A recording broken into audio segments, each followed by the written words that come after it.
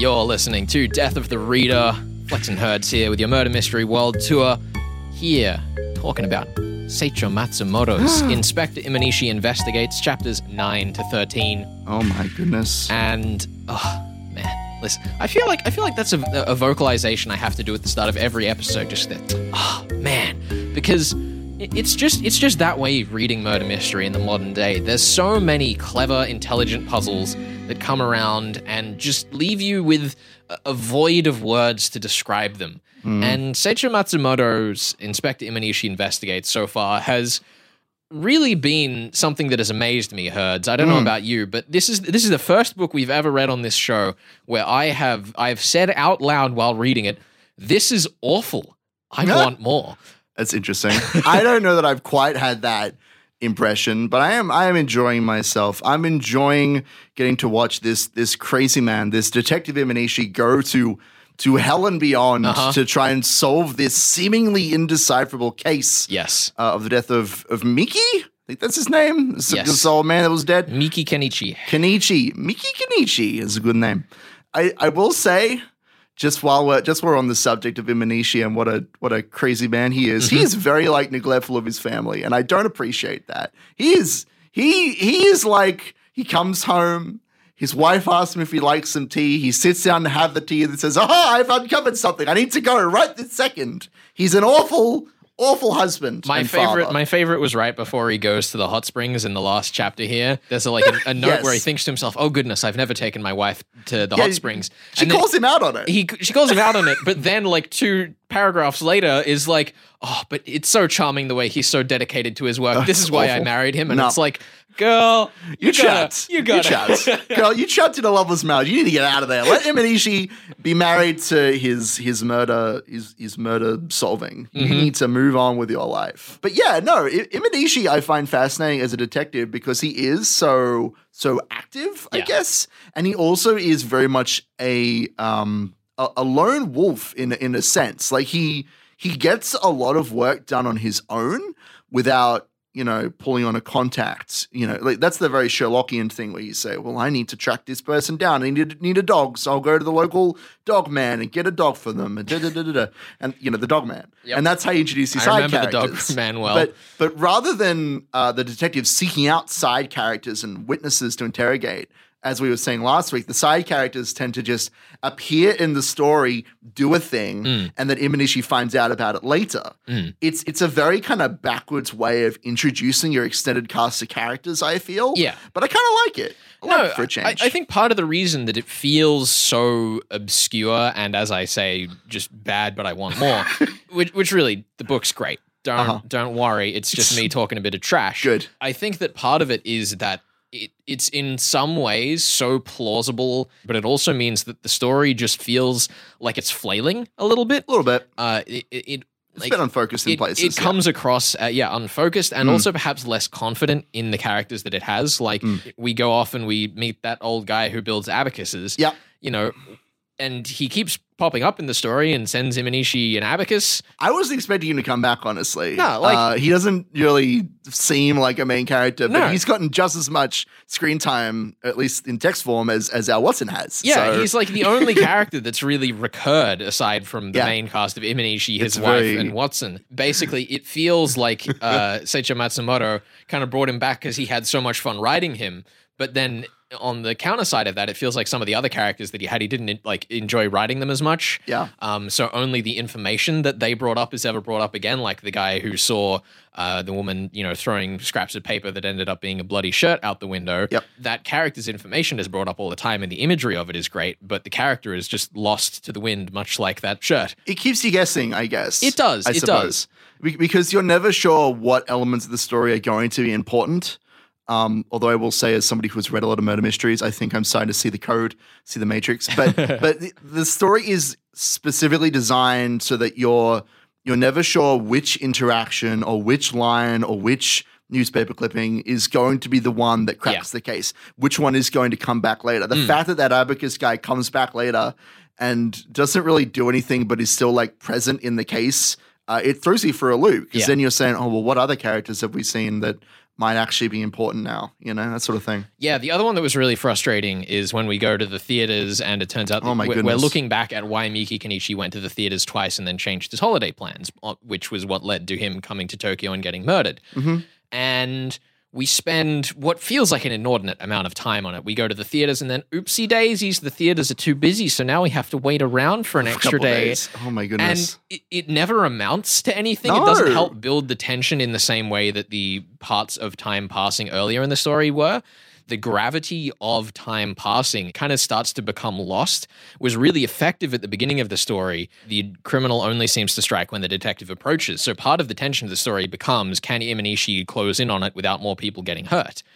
And I think that scenes like that one in the theater undermine that very effective building of the tension. I mean, you're right. I feel like it is doing the opposite of building tension in that moment. If anything, it's imparting on us the fact that Imanishi really is just watching these old movies that he has no interest in and is just spending time, looking through every grain of detail. You know, these multi-hour long documentaries and action movies and whatever that he doesn't care about. But there doesn't seem to be anything in there. I've gone over those sections multiple times, and the only clue that we come away with really is that none of the actors or none of the characters that he sees on screen remind him of anybody. Yeah. So whatever Imanishi was looking for in the moment was not there. That's the clue that we come away with. Yeah, and that kind of tries to build on the same stretch of time tension as in part one, but fails to capitalize on the approaching the answers tension that part two is more strong with. Yeah. Well, curiously, I want to say, I think the moment that the tension peaked was of course just before this with the death of Emiko, which I want to say I almost stopped reading the novel when this chapter came around. I was absolutely horrified. It was pretty grim. Tragic. I just thought that maybe with a chapter called A Woman Dies or whatever it is, that maybe it wouldn't be Emiko. Maybe she'd just be fine and everything would work out okay, but it wasn't fine and you're not okay. And now I feel sad. Mm-hmm. But yeah, I literally had a moment where it's I don't know if I want to keep reading through this because as I was saying, I don't think that Imanishi is the protagonist of this story. I think that Sekigawa makes a much better proponent for protagonists simply because of fascinating. How you don't agree? You were going to say somebody else? No, I wasn't going to say anybody else. I was going to say that the novel almost builds to the point where we're kind of floating without a protagonist. No. Where Imanishi doesn't really have enough of a self-characterization to be a hero in any sense. He's he's ordinary, but not building up towards being a champion in the same way that you normally expect the hero's journey. And Sekigawa, I think he would have made a good anti-hero if it felt like he was actually building towards character development. Yeah, I guess so. So far, it just seems like he is a manipulative man who has, this girl. Loves a girl. And kills her, There's nothing to latch onto as a protagonist there, which is why I think he's a bizarre choice. I don't know. I like protagonists who are scummy and manipulative, so maybe that's my own bias leaking in here. I mean, it definitely is. I also like romance stories, so definitely. But yeah, I don't know. I so like when Herd Sekigawa, says he's the hero of this story, now you all know what he means. Yeah, I don't know. I actually feel like I've been finding more information and more, more insight into the author's intent and that sort of thing from Sekigawa's story as well. So I'm always looking forward to getting another peek into his and Emiko's situation and seeing, how are they tackling the most recent bend in the case or what are they up to? Because I feel like the way that Sekigawa is characterized, especially as he doesn't seem to be so much of a hero anymore. Not that he ever truly was a hero, but he was sympathetic up to a point, which we'll talk about later, I'm sure. But I always was looking forward to seeing, what were they going to do next? Is Emiko going to be okay? Can these two, basically underdog star-crossed lovers get away with it or not? Unfortunately, the answer is no. So I will not be reading any more of the novel now. My answers have been given. Goodbye. I'm out. Have you? No, you gave them off mic to me just so I could fact check. No, I meant the answers of what happens with the romance story. I don't actually care about the mystery. I don't care about the romance. That's fine. Well, okay. Well, next week on the show we'll be talking. Have you even picked our next novel, Herds? Not yet. No. Okay. Well, you got a week to do it. I got a week to do it. It's plenty of time. You're listening to Death of the Reader. We are discussing Seicho Matsumoto's Inspector Imanishi Investigates, chapters 9 to 13. We'll be back in just a moment with more of that You're on to SER 107.3.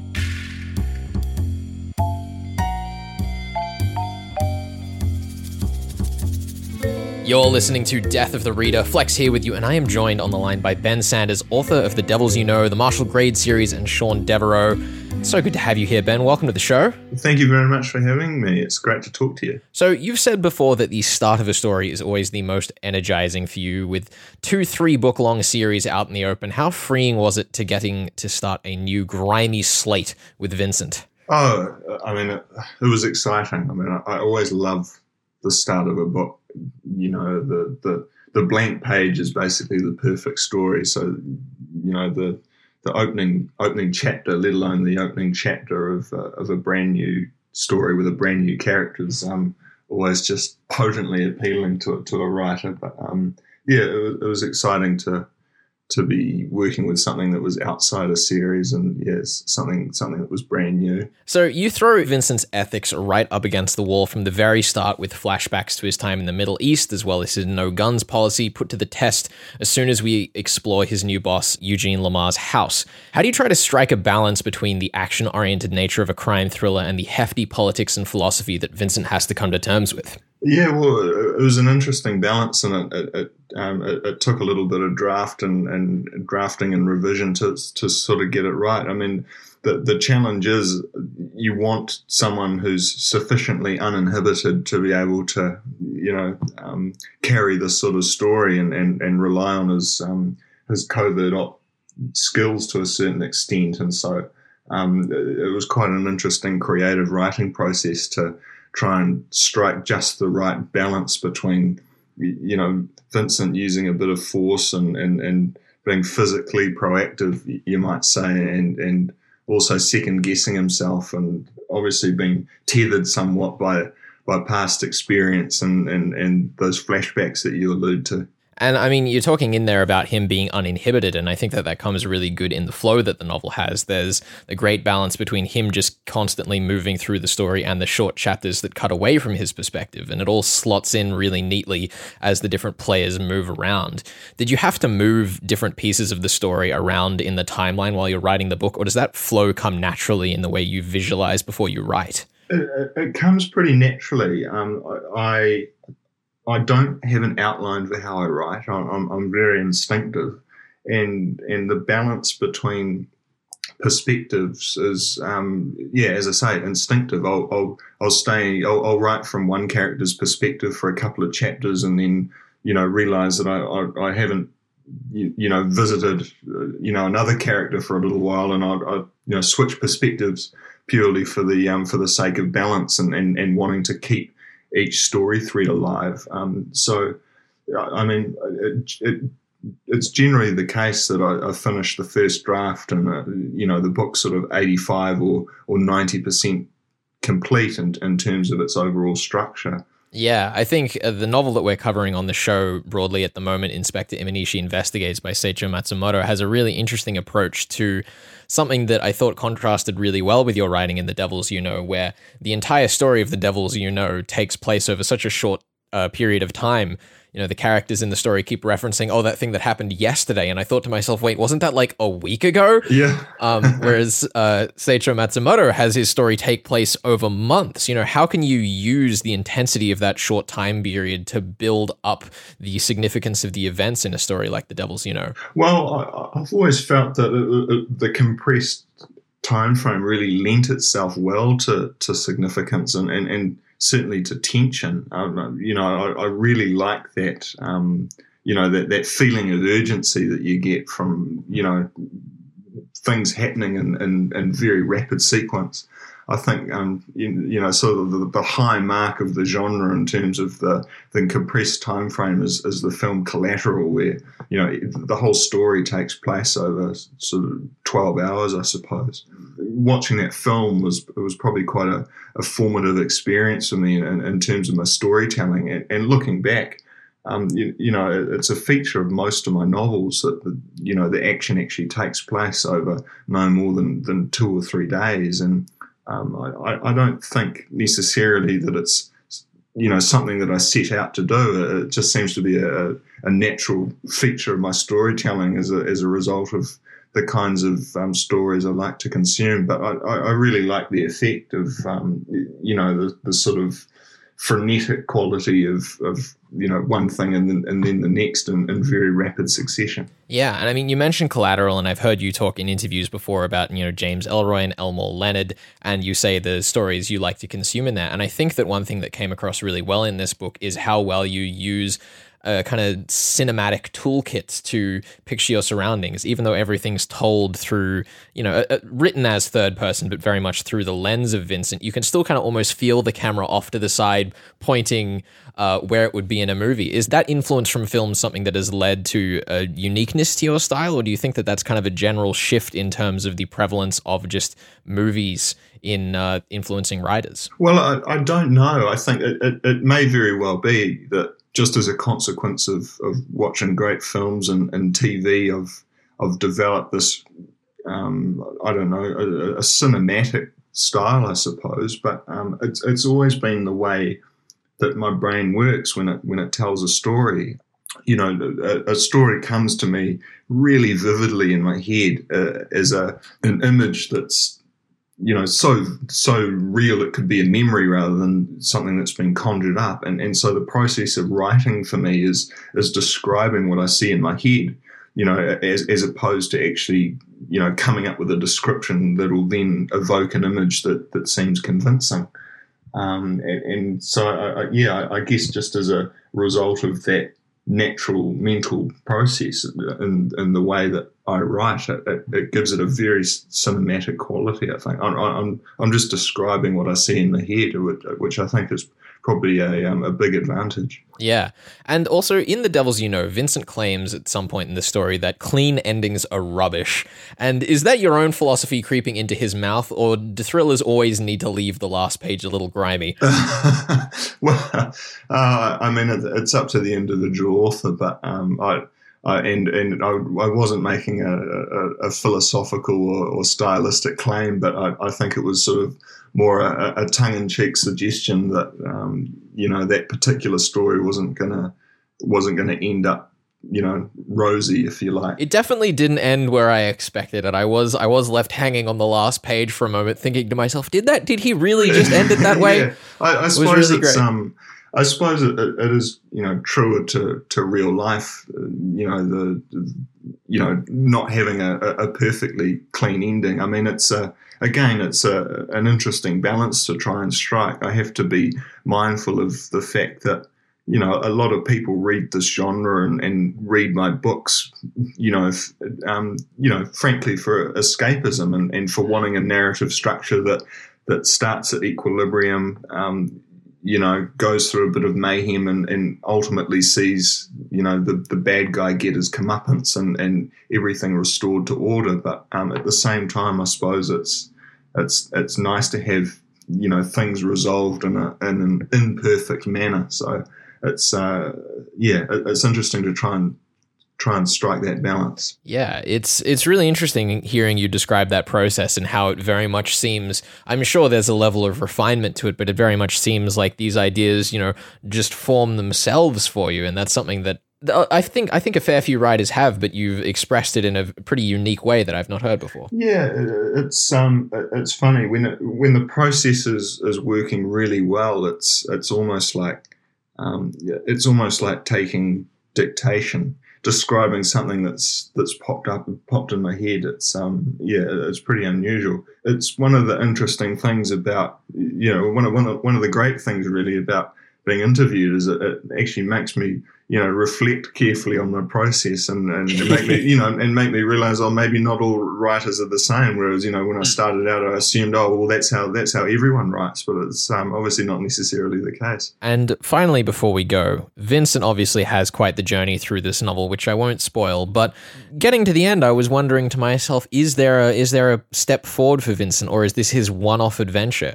Are we going to see more of Vincent in your writing? Yeah, well, I haven't actually thought that far ahead. The intention with him when I started out was that he was going to be a standalone character, but as I say, the response to him has been flatteringly positive. So it may be that I have to bring him out again for another very reluctant mission.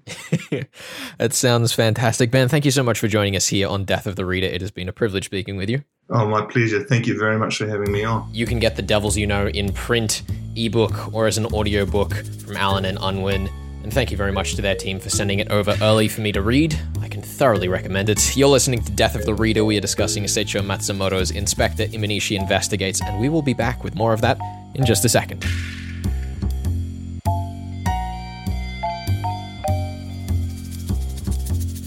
You're listening to Death of the Reader. Flex and Herds here, discussing Seicho Matsumoto's Inspector Imanishi Investigates, chapters 9 to 13. And Herds, it is now your turn to solve the first mystery of the year as we begin our triple or nothing game, which I will reiterate is not a game where you get 3 points or you get no points. It's a game where you get 3 points, or at the end of the year, the person with the lowest score goes to 0.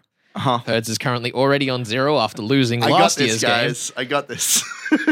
So he is hoping we even cover enough novels for you to gain back the ground. You know what? I always thought of myself as a charming underdog, so I feel like I'm right at home in this situation. Now, before we begin, Herds, I do want to say I will give you 2 points for solving this mystery overall. God. Oh, no. And I want to give you 1 extra point specifically for answering a couple of extra clues. Oh, come on. And what they mean in the story. What is this? But we'll do it at the end of the segment so I do not lead the witness. This is garbage. This is garbage. Okay, sure. I guess I'll just get stuck in then. I think last time we talked, you poked me a bit on the precise manner of murder. It's pretty clear to me that the first 2 murder victims were, you know what I mean? The first 2 characters who were not the murdered person, who were like, I dropped dead from a heart attack, and I took drugs and died, and now we've got a new murder victim who's died exploded inside them and killed them in the process? Yeah, this is all hogwash. This is some Device X nonsense. It's very grotesque. I'm gonna lay that out there. So here's the thing. There's a scene, because I don't think it's a chemical, it is some kind of awful Device X that I hate. And it's definitely against all of Van Dyne and Knox and everything, and even Chandler, I think, in there somewhere. Fair enough. Is against all the rules. Okay. I thought for a while that it was some kind of electric shocking device. That would have left something the coroner could have seen. This is the thing. It would have left burn marks and popped nerves or whatever. I don't know. I'm not a doctor, but it would have left some marks. The last time I had a murder mystery of such a case, it was bioterrorism, but I don't think that's what we're dealing with here. We don't have any bioterrorists or scientists, but we do have a bunch of arts people, including a music composer who I thought was actually our killer here. Now, there is an article, a newspaper article that is discussed, and I hate that I'm even saying this. There is a newspaper article that is discussed. No. In a scene where Imanishi and his sister and his wife are talking about how sometimes the previews of movies are more important than the actual movies themselves, because all the important bits are in the previews. Yep. In that same chapter, there is a preview of a newspaper discussing a new ultrasonic method of boring holes in metals, in like aluminium, whatever it is. Point is, I think this is our murder weapon. I thought about, who would want to kill Emiko, and the answer is nobody. Also, if you're trying to kill someone, why wouldn't you actually kill them before the ambulance showed up? So it's an accidental death, it's manslaughter. But I do believe that the device that was used to kill Emiko accidentally is the same one that killed the other murder victims. And it's some kind of ultrasonic gun device.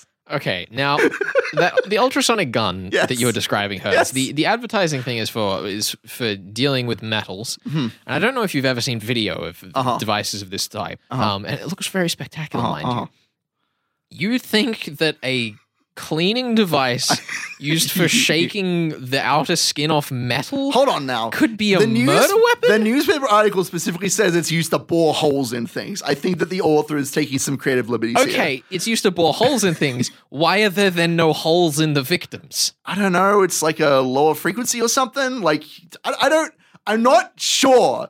This is some Device X nonsense and I hate it.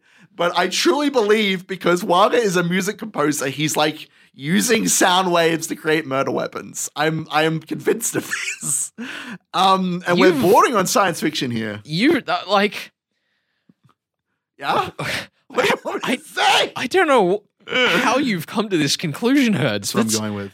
outrageous. I think that this is where the story has to lead. Well, if it was a case of being, murdered with magical sound device X, Yeah. why was Miki Kenichi then abandoned with his face bashed in under a train? You know what? Maybe the original murder victim wasn't killed with this.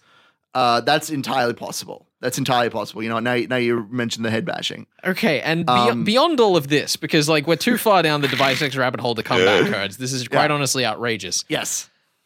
Why does Waga do this? Obviously you said the marriage thing previously, but what He's do trying to cover it all all of up. these characters have to do with anything with his marriage? Noriko and what's his face Miyata assisted him in his plan to kill the character who I assume is his father, Miki, Okay, why would he kill his father? because he doesn't want to be connected to that guy. A 'cause good Miki police officer from rural Japan? Yeah, he doesn't want to be connected to his old life or whatever.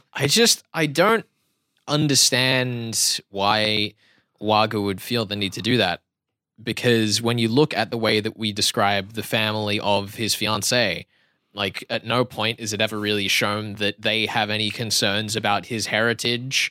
I am along for the ride with the idea that he wants to protect his lineage. I do not think that it quite makes sense to escalate that to murder given what the story has shown us.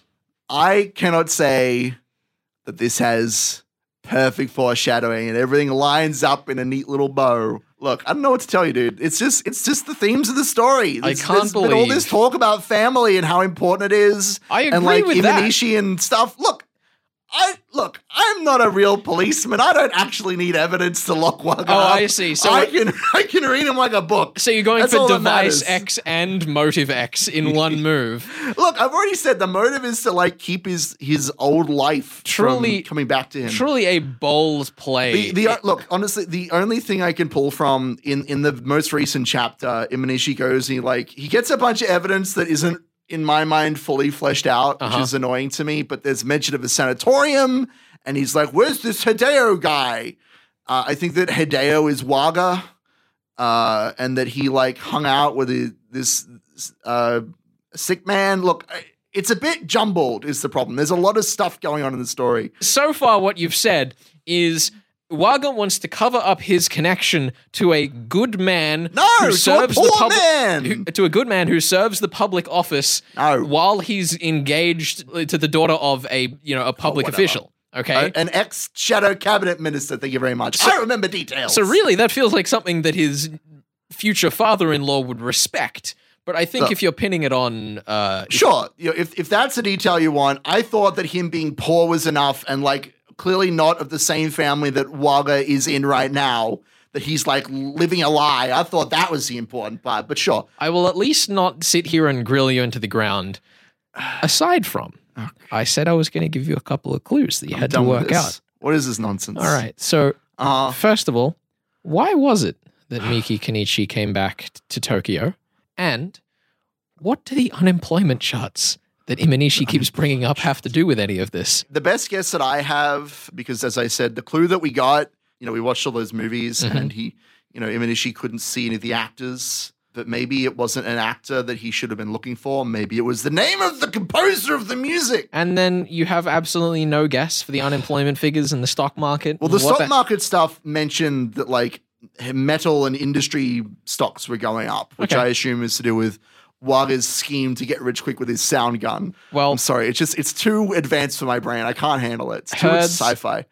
Yeah. After beginning last year with, quite frankly, annihilating one of the most famous murder mystery puzzles of all time, I am appalled that this is how we're beginning this year with a no. device X and nearly falling on motive X until I pushed you a little bit. We'll see how it turns whatever, out. dude. Listen, I have faith in your ability to solve murder mysteries, Herds, but it's going to be a rough few chapters for you to read as we continue on through the rest of this book. No. Look, I'm down for it. This is a very strange book for me. I'm excited to read it and find out what the heck was going on. Next week on the show, we will be covering chapters 14 to 17, the final stretch of chapters in Inspector Imanishi Investigates by Seicho Matsumoto. And of course, we'll be telling you the title of our next book as we press on through 2021. Thank you so much for joining us here on Death of the Reader. Herds, best of luck. Thank you. I'm going to need it. This is Death of the Reader here on 2SER 107.3.